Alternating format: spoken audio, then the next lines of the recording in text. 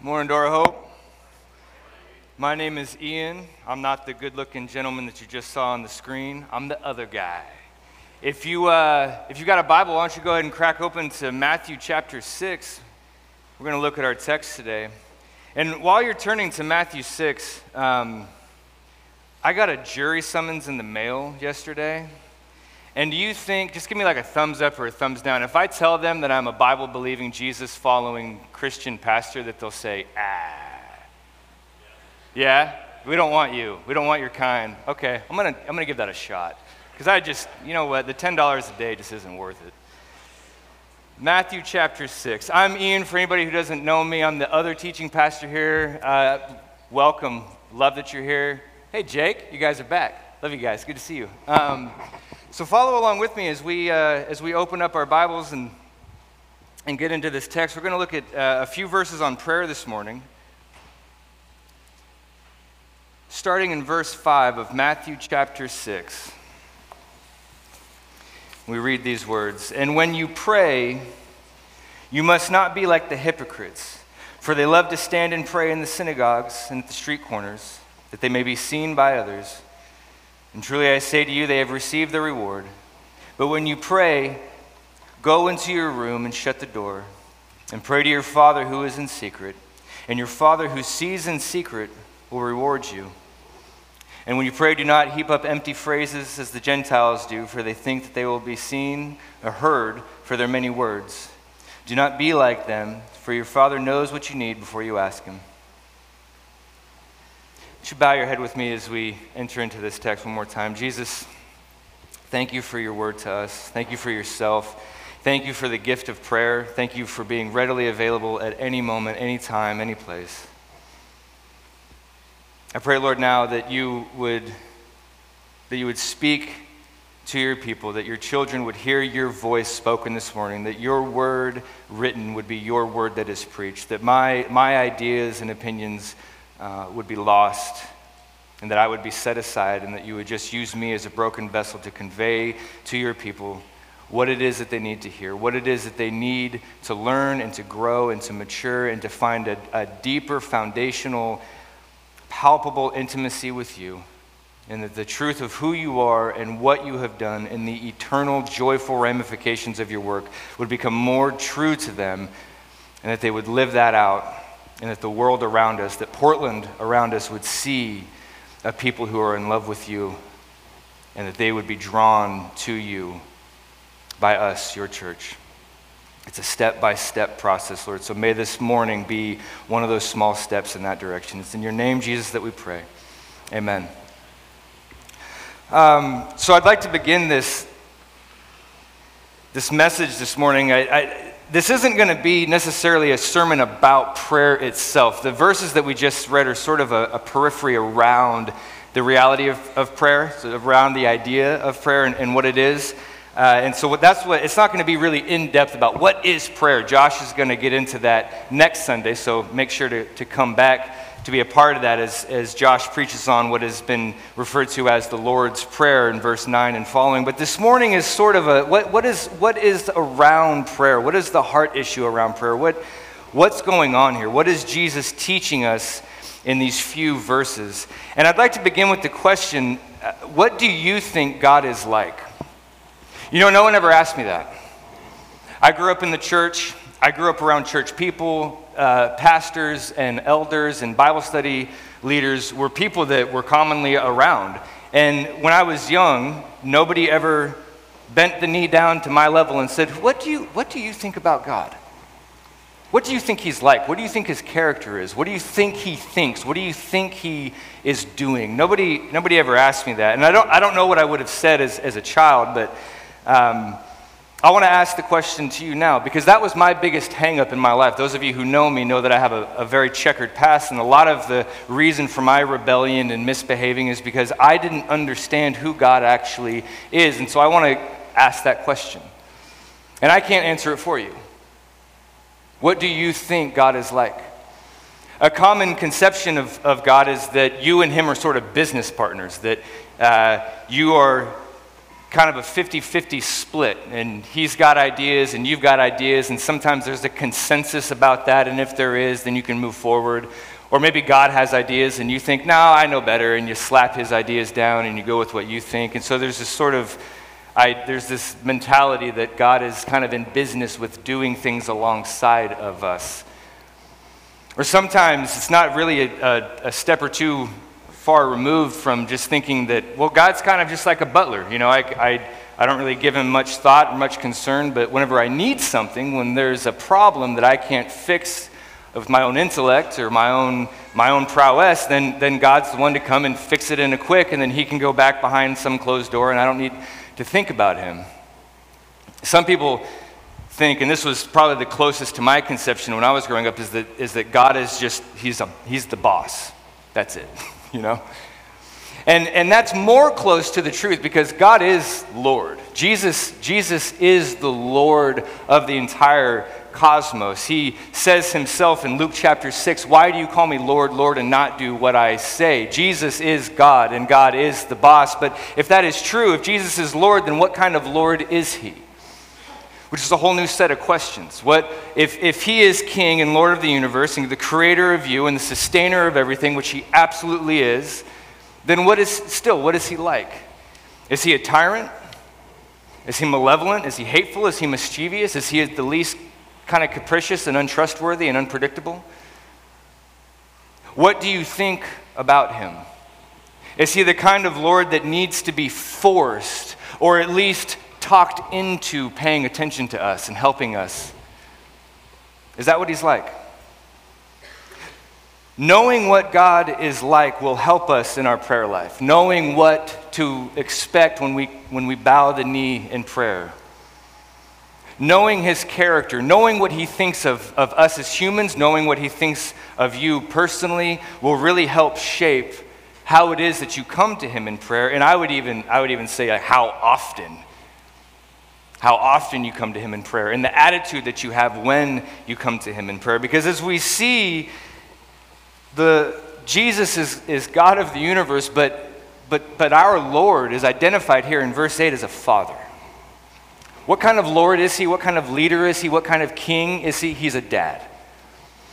And I know that immediately, I know that some of us haven't had the best experiences with father. The idea of dad or father, immediately, it's almost like a pejorative term. And we'll readdress that issue a little later in the sermon. But for now, let's just say that God is a good father. He's a perfect father. He is what every human father should be. I am a father, and the kind of father that I should be every moment is the kind of father that God is. What you want a father to be, that is who the Lord is. That is the kind of dad that he is. He is perfect. And so prayer to him takes on a very specific posture. We're speaking, we're praying to a loving Father. And prayer itself is mysterious. At its best, it's honest,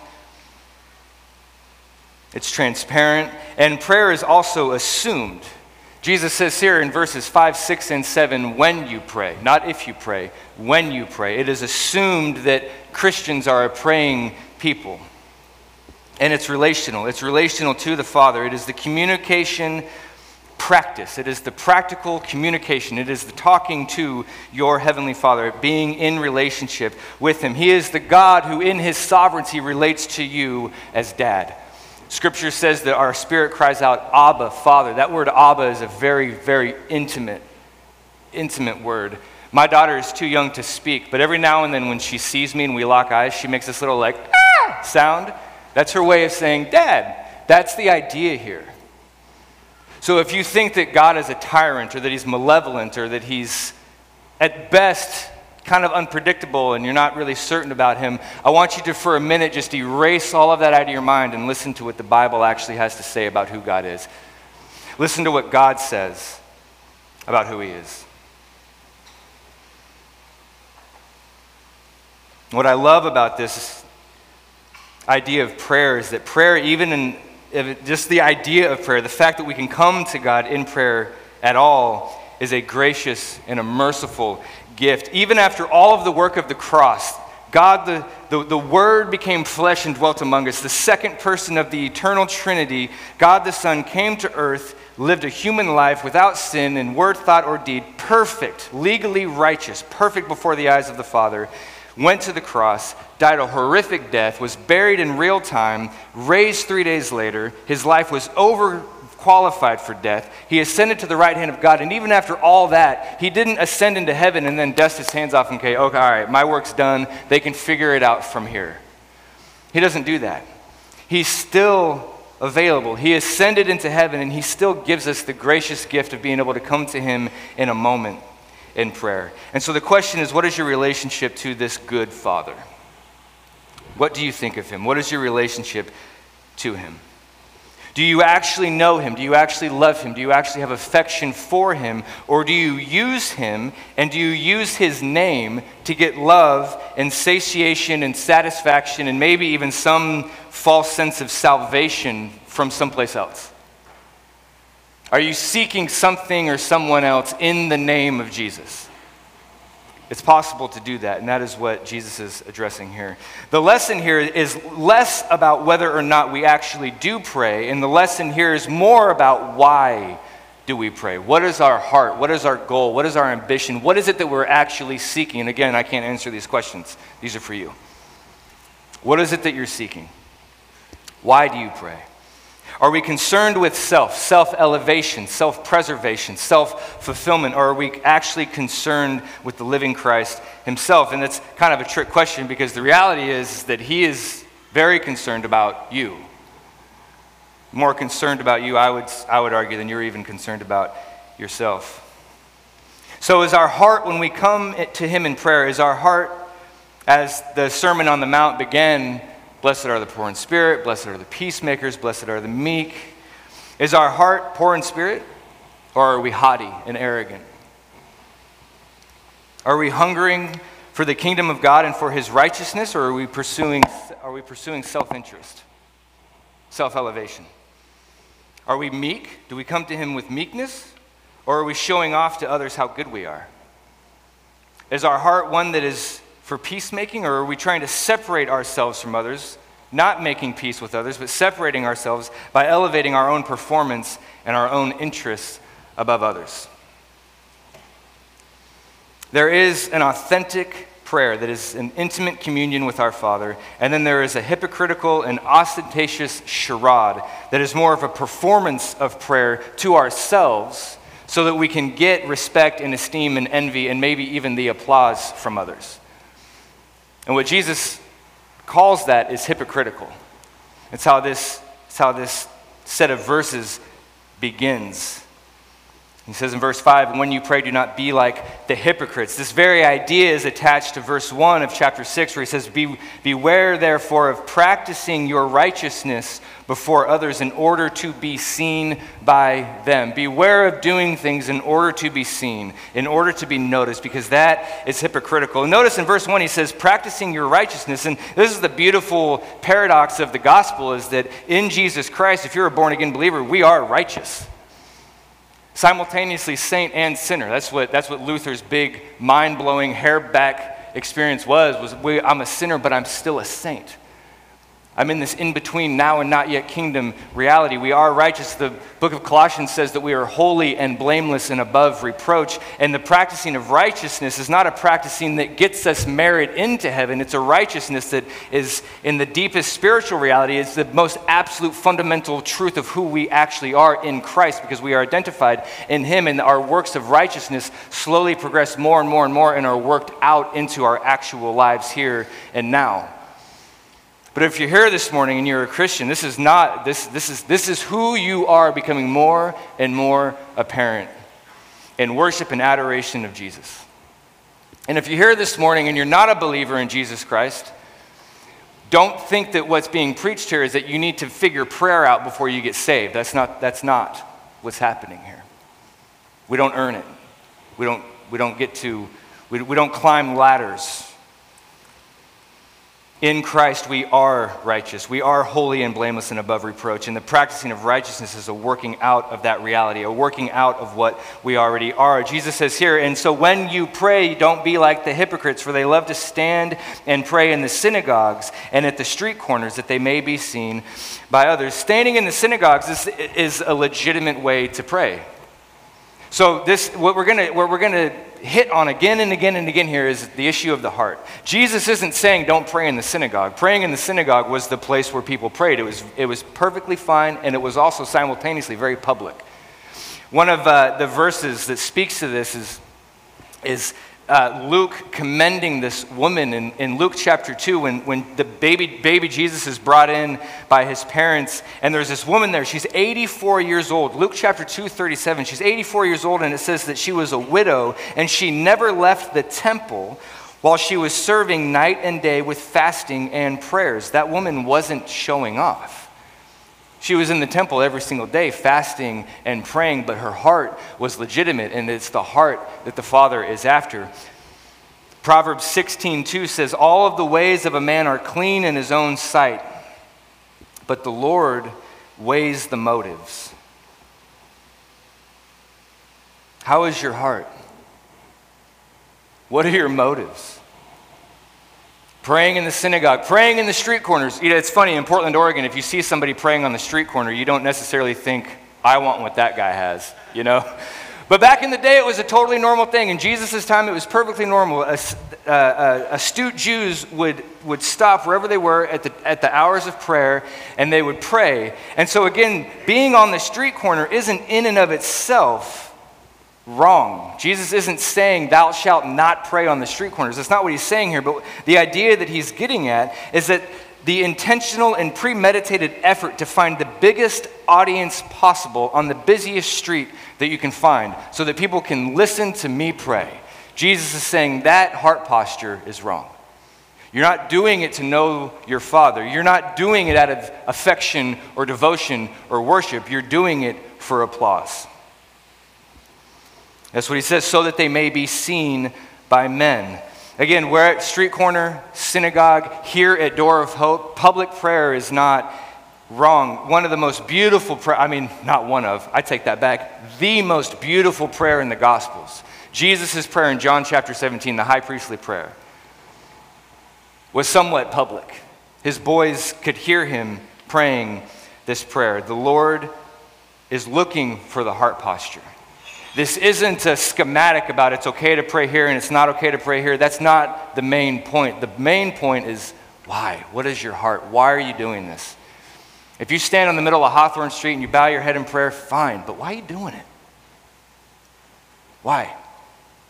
And conversely, if you refuse to come to a group prayer because you're so scared of what people might think of you, that's a problem with the heart. First Chronicles 28:9, the Lord searches all hearts and understands every intent of the thought.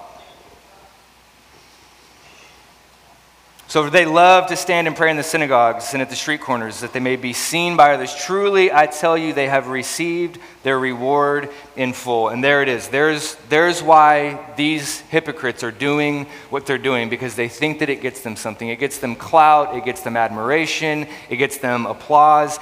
Matthew 23, Jesus speaking to these hypocrites, or speaking about these hypocrites. It's sort of, he's doing both. He's speaking to them and he's also warning about them. He says, they do all of their deeds to be seen by others, for they make their phylacteries broad and their fringes long, and they love the place of honor at feasts and the best seats in the synagogues and greetings in the marketplace. They love to be called rabbi by others. That's why they do what they do. And the horrible misstep there is that praise from people, worship of men, the applause, the adoration, it's shallow, it's temporary, it's absolutely empty.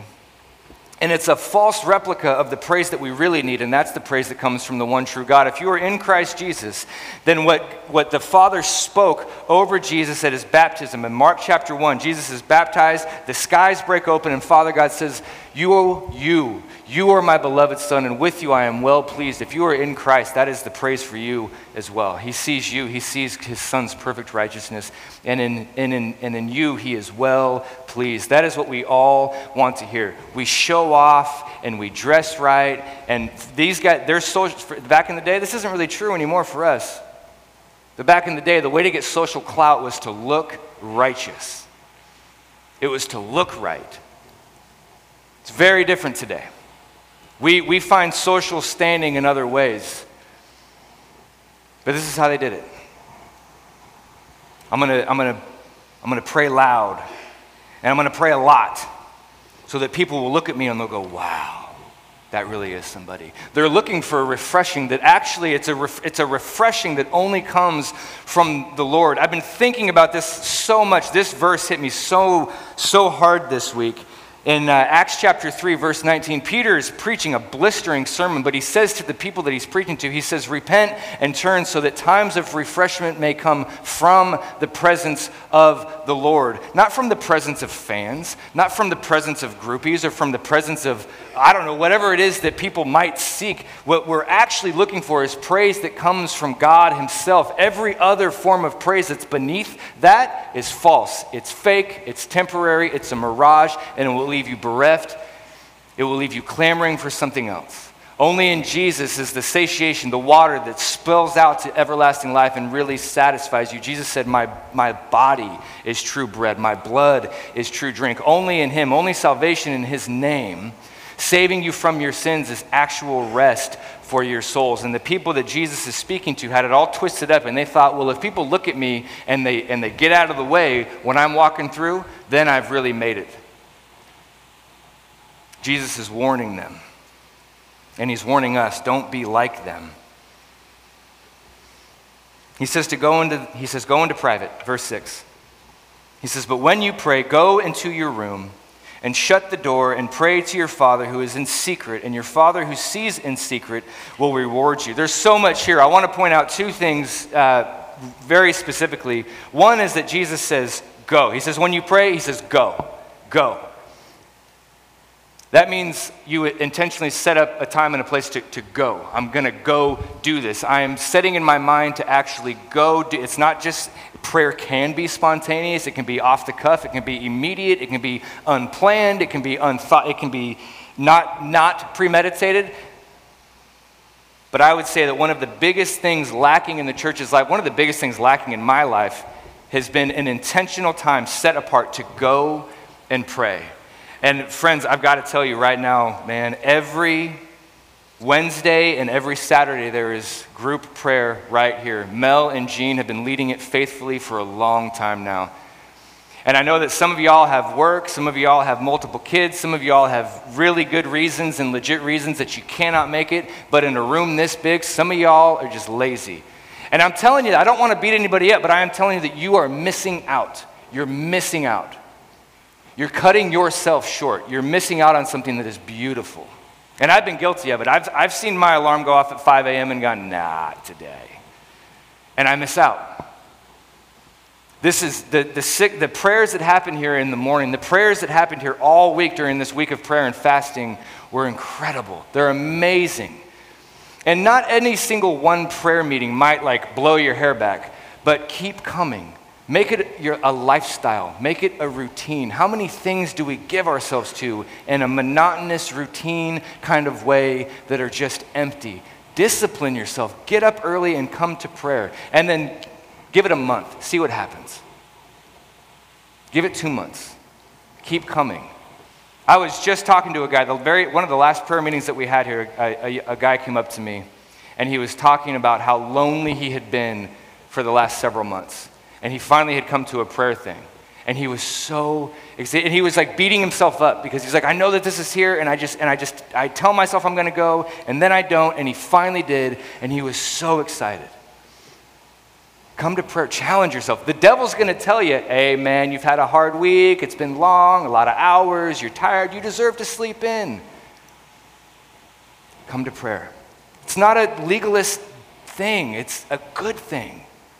It's like exercise. It kind of, it's hard at times, but it's so good for you. It's good for the longevity of your soul, not just your body. Come to prayer. Go. Set up a time. Intentionally set up aside to go into prayer. And he says, go into your room and shut the door, and your Father who is in secret. This is one of my favorite things about the reality of our God, is that he's in secret. The deepest, darkest dungeon that anyone could ever put you in, Jesus is available to you there.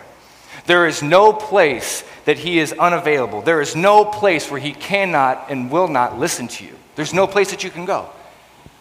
And that might be terrifying to some people. But to those of us who want the Lord, to those of us who love him, man, think about it. You can go actually literally hide yourself in the linen closet in your house, and Jesus can hear you. That's an amazing reality. 1 Kings chapter 8 says that heaven and the highest heavens cannot contain you, O Yahweh. The Lord is so big that he's everywhere. Psalms 139:7 says, where shall I go from your spirit, or where shall I flee from your presence? If I ascend to the heavens, you are there. If I make my bed in Sheol, you are there. If I take the wings of the morning and dwell in the uttermost parts of the sea, even there your hand shall lead me, and your right hand shall hold me. One of the most moving sermons that I ever heard was a guy preaching to 800 prisoners who were serving a life sentence, a maximum security prison. 800 men who were going to die in prison. And this pastor got up and he said, even here you have hope. Even here you are not cut off from communicating with the God who holds the sun in place. That's an amazing reality. Do you stop and think about that? Go and pray in secret. Because even there, the Lord is present. He's that good. He's that intimate. He's that after you. And even if you're held against your will, even if you're in prison, even there where, hey, you can't earn anything, but Jesus comes in even there and makes himself available. Even serving life in a maximum security prison, there's no place more secret than that. Jesus is available to you. He's concerned about your heart. And we may not even know our own heart. I might have asked the question, what do you think about God? What do you think of his character? What do you think he's like? And you might have answered, I don't actually really know. I'm not sure. And what's so great about Jesus is that that's a prayer that you can go to him with. Even that is something that you can express to him. Psalms 139 again says, search me, O God, and know my heart. Try me and know my thoughts. See if there is any grievous way in me, and lead me in the way of everlasting. What is in your heart? Jesus isn't saying, you can only pray in secret, and you cannot pray. He's just getting to your heart. It's not about whether you're in private or not. It's not about whether you're in church or with a group of friends in the auditorium of the sanctuary. It doesn't matter. Where's your heart at? That's what the Lord wants. He wants your heart. He wants you. And in pursuit of you, he has made himself utterly and totally vulnerable, relatable, and for the taking. He's yours. Jesus said, come to me all who are weary and heavy laden, and I will give you rest. And conversely, the opposite of the big ostentatious, what I like to call the big vocal parade, the big, oh Lord, that whole thing with the smoke lanterns and the incense and everybody's going to see me, and I'm going to put pictures of me praying on Instagram or whatever. There's that whole thing. But then there's you see somebody in the corner of the church with their hands by their side. And you might think, this actually, I just remembered this in this moment right now. One of the 3 Yelp reviews that I've read about Door of Hope, somebody complained and said that we weren't dancing, It seemed like it was sort of a dead crowd. People were just standing, they were singing, but there wasn't a whole lot of people crying, and there was nobody shaking a hula hoop or anything. And so this person was like, this is a dead church. Don't judge. Don't judge. Somebody standing with their hands by their side, looking off into nothing, they might be worshiping. It's who knows? We can't judge that. What is your heart? I'm going to be honest with you. Whenever I'm really worshiping the Lord, when I'm really thinking about the realities of the gospel and what it means for me and how as a pastor and as a father and as a husband and what all of the implications of that, and I'm thinking about the good news of the kingdom of heaven, that there's an inheritance that is imperishable and undefiled and unfading, and that Jesus is available at any given moment, at any given time, without any sort of ceremony necessary whatsoever. That's good news. And when the weight of that really hits me, I don't raise my hands. I don't shake my feet. Typically, I sit down. When I'm really feeling it, I sit down. And somebody might look at the pastor and be like, what's his problem? Fair enough. They're free to think that. But friends, we cannot judge other people. Search me, know me, O God. Psalms 119 says, 1 Corinthians 4 says, don't judge before the Lord comes. He'll bring to light what is now hidden in darkness and will disclose the purpose of the heart. Friends, be honest with your heart. Be honest with who you are. Don't worry about your neighbors thinking. Don't worry about what the culture thinks. Don't worry about what church culture thinks. Who is God to you? Do you believe in him? Do you worship him? Do you love him? Or are you trying to get something else? Because that something else, whatever it is, it's going to let you down. It will fail you. It will die. Or you will die. Only God can satiate souls. He's the only one worth worshiping. Jesus says, don't be like the hypocrites. They have received their reward in full. The good for you guy, that is shallow, and it's gone. Pray in secret. Be intentional. Be authentic. Be transparent. Be honest before your God. Shut the door and pray to your Father who is in secret, and your Father who sees in secret will reward you. This reward can be multifaceted. And we're gonna keep on that theme as the weeks continue, but what I'd like to just say for our time this morning is that part of the reward is acknowledging and knowing in the depth of your soul, knowing for real, knowing cognitively and knowing limbically that the Lord of the heavens and the earth, who sustains the entire universe by the word of his power, that God is with you. He's listening to you. There's 7+, maybe 8 now, billion people on the planet, and he hears you. He knows how many hairs are on your head. And I think that it would do us some good to just stop, have some tea, and think about that for a while. That's a reward. That's beautiful. Do you know that? And the depth to which you know it is rewarding.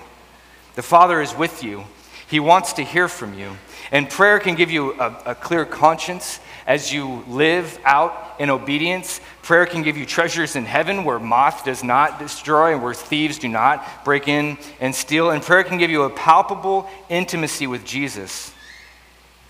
And as good as all that stuff is, as timeless as intimacy, as necessary as intimacy with Jesus is the most necessary thing, intimacy with the risen Jesus. You might still actually get exactly what you want. And you might not. I was trying to think of examples of this in my own life, and the two easy ones that just fly off the paper is that I prayed that my dad would survive his cancer, and he didn't. And my response to that is, Lord, I trust you, yes and amen. And I prayed real hard that my child, at the time we didn't know if we were having a boy or a girl, but I was praying that my child would be healthy, and we had, my little girl Ella was born at home. We had a midwife, no doctors, no drugs, no nurses, and it was like, dude, are we really doing this, Lord, help. Woo! And Angie got it done. And my prayer leading up to that was that Ella would be okay, and that Angie would be okay, and they totally were. The prayer for my dad living here on earth, that prayer was answered no. Prayer that my little girl would be born healthy, and that my wife would be okay, that was answered yes. Okay, thank you, Lord, and we move on. And we move on. But even when the answer is no, do you trust Jesus? Do you trust him? Him taking my father, that was, I've talked about it a lot because it impacted my entire world. But I trust the Lord because he's so good. He's proven himself worthy. He went to the cross So he doesn't have any malevolence towards me. If he takes my dad, he's got something in mind that's better than what I think. Do you trust that? Do you go to prayer with that kind of attitude? Because if you're not, you're selling yourself short, and you're selling the Lord short, because he's so good. Even when things don't work out the way that you want, do you believe that it's for a good reason? Because there's peace there, there's trust there, there's safety there. So there's the hypocrisy that masquerades as prayer. And then there's the passionateless, heartless, thoughtless, indifferent, and unconcerned prayer, faux prayer that's not really concerned about actual legitimate communion with the living God. And that's the empty phrases of verse 7. And when you pray, do not heap up empty phrases as the Gentiles do, for they think that they'll be heard for their many words. Do not be like them.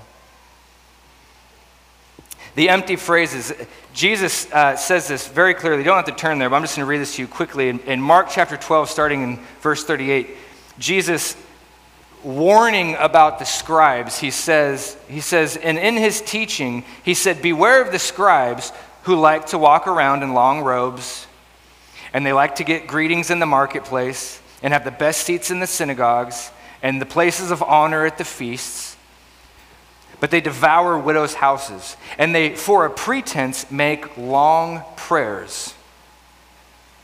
They will receive the greater condemnation. That for a pretense, they will make long prayers. That means for show. That means so that people will look at them. For the stated purpose of being gawked at, they make these long, empty, wordy prayers.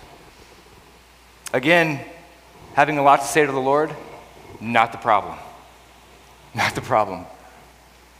I have walked the beach of Savi Island back and forth for hours crying out to God. The long prayers, that's okay, but empty phrases. Why are you doing it? Do you think that you need to put him into a corner that he'll hear you if you just don't shut up? He's anxious to hear you. He wants to hear you. He's glad to hear you. So why do you say what you say? This is Jesus' question here. Why do they say what they say? That's the vocal parade. It's ostentatious and it's pompous. It's highfalutin and it's empty jargon so that we might sound educated or spiritual. So that others, again, will look at us and go, oh, wow, that guy must have gone to Princeton, or that guy must have a PhD, or whatever. Why do we pray the way that we pray? Repeated or memorized prayers can be authentic, and I think you've seen me often come up here at the end of the service, and there's one of three prayers that I'll often just sort of off the cuff be like, you know what, I want to pray this over the people today, and they're prayers of Paul's. They're prayers that he wrote in Scripture that I think should be memorized and should be prayed. They should be repeated. Colossians 1:9 is a good example. And I'd write it down if I was you. If you're looking for a good prayer, if you're looking for something that just gets to the heart of the matter, it's a good, solid prayer. It starts in Colossians 1:9. The other one is Ephesians 3:14. That's an amazing prayer that Paul prays for the church in Ephesus. My favorite is Romans 15:13. May the God of hope fill you with all joy and peace in believing, so that the power of the Holy Spirit you may abound in hope. May the God of hope, yeah, did I say that? May the God of hope fill you with all joy and peace in believing. That's a good prayer. That's not thoughtless. It's not heartless. It's memorized. So again, all of this comes down to the heart. Do you pray in public? Do you come to a church meeting and pray in the back? Good. Jesus is not saying that's wrong. Do you sit in your office at home or in your bedroom in quiet, reflective prayer in isolation? That's fine. Jesus is not dictating what is okay and what is not okay except for the heart posture. Do we do this to seek praise elsewhere? That's the issue here. Why do we pray? Why do we say what we say?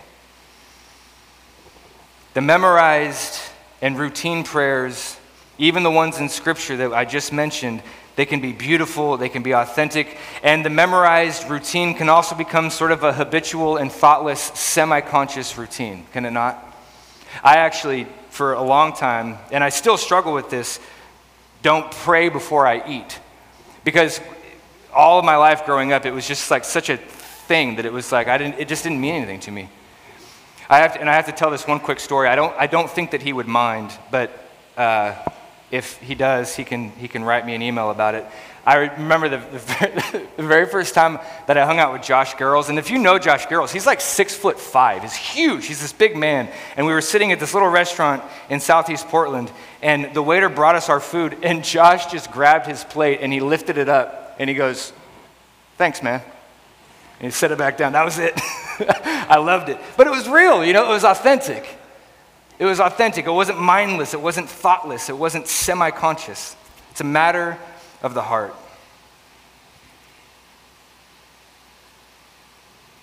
Whether it's memorized, whether it's short, whether it's long, all of that is sort of not the point. Paul prayed 3 times, 2 Corinthians, that the thorn in his flesh might be removed from him. He's not accused of bothering the Lord with his redundant words. Jesus himself prayed 3 times in the garden, "May this cup pass from me." Those are authentic, legitimate prayers. So if you are sitting here this morning and evaluating all of this stuff and thinking about your heart and thinking about your motives and thinking about what is the reason for doing the things that you do and praying the way that you pray, and you think that your attitude towards the Lord might be wrong, are you at least willing to ask the prayer of Psalms 139, "Lord, search me"? He wants to hear from you. And that's a legitimate prayer. Lord, search me. Lord, help. Lord, where am I off? That's a legitimate prayer. That's a beautiful prayer. Don't be afraid to pray that. Go home and read Psalms 139. All of the Psalms are full of long, redundant prayers that are from the heart. That's what makes them so beautiful.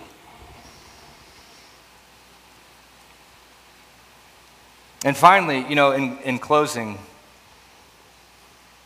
going to verse 8, one of my favorite verses about in Romans chapter 8, Paul says that the Spirit intercedes for us with groaning too deep for words. And this is one of the most helpful things in moments of real calamity.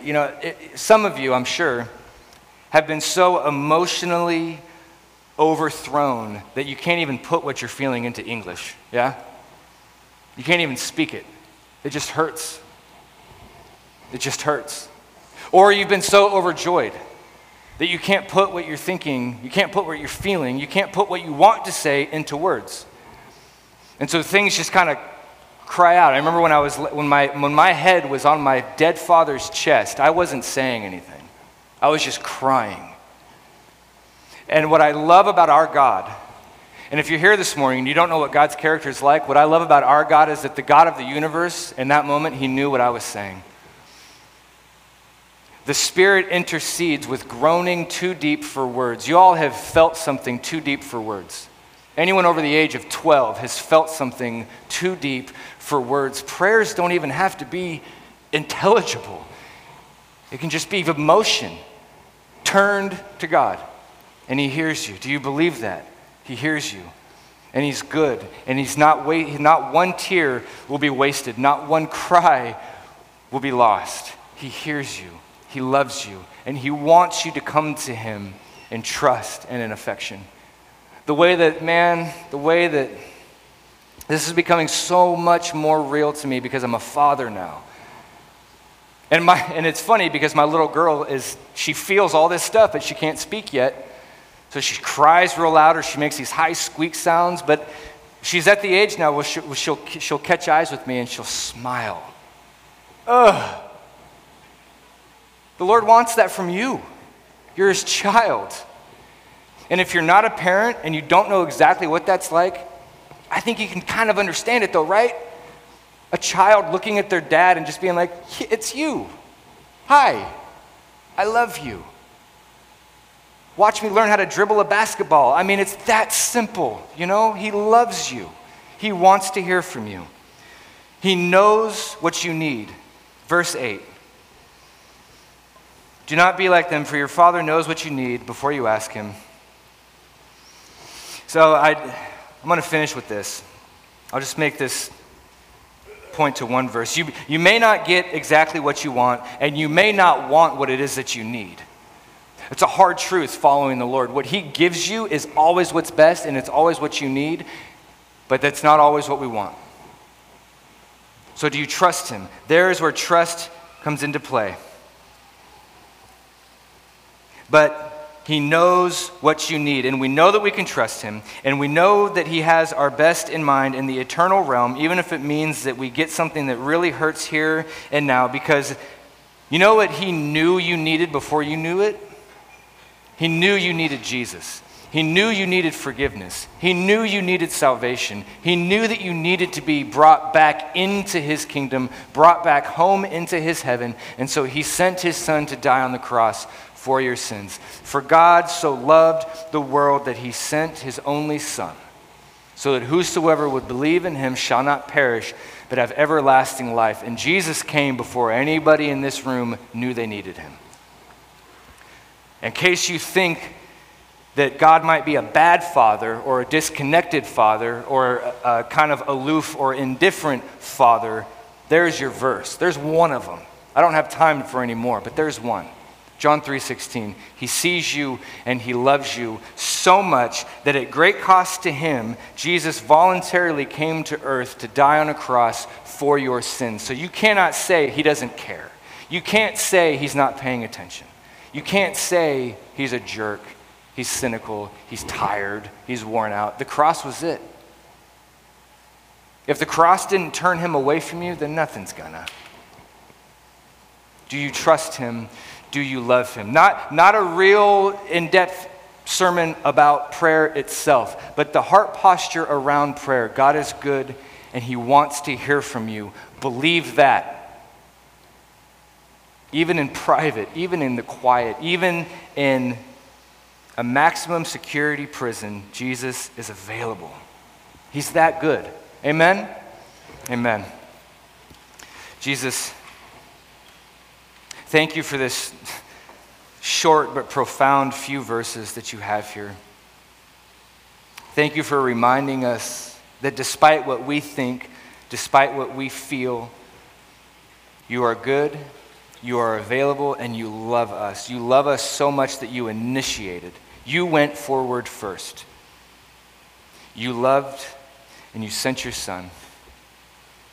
And I pray, Lord, that that would be a transformative reality this morning. It would be transformative for those who are in your body, transformative for those who are born again and believe in you, but that they would understand at a deeper level, that they would understand in a more wide and broad sense that you are safe and that you are good and that you are trustworthy and that their trust and that their affection would build because of that truth. Lord, communicate that to them by the power of your Spirit. And if there are those here this morning who do not believe in you, who are not born again, Lord, draw them to yourself. The word says that it is your kindness that leads to repentance. May you please reveal to a lost person to this morning that you are kind and that everything that they're searching for in this city or in the approval of man is faulty, and that it's actually a mirage of what you have to offer, and that they turn to you in repentance. May they find forgiveness and life in your name. Give us a heart of worship this morning, Lord. Thank you that we can gather here together. It's in your name, Jesus, that we pray. Amen. Hey friends, this is Russ Lacey, one of the pastors here at Door of Hope Southeast. Thanks for listening to this teaching. We always want to encourage you to give to your local church and would never want to supplant that. But if you're a regular listener and would like to help our church as we seek to point people to Jesus and minister here in the city of Portland, we'd welcome your prayers and financial support. Just head over to doorofhopepdx.org and click Give from the menu bar. May God bless you.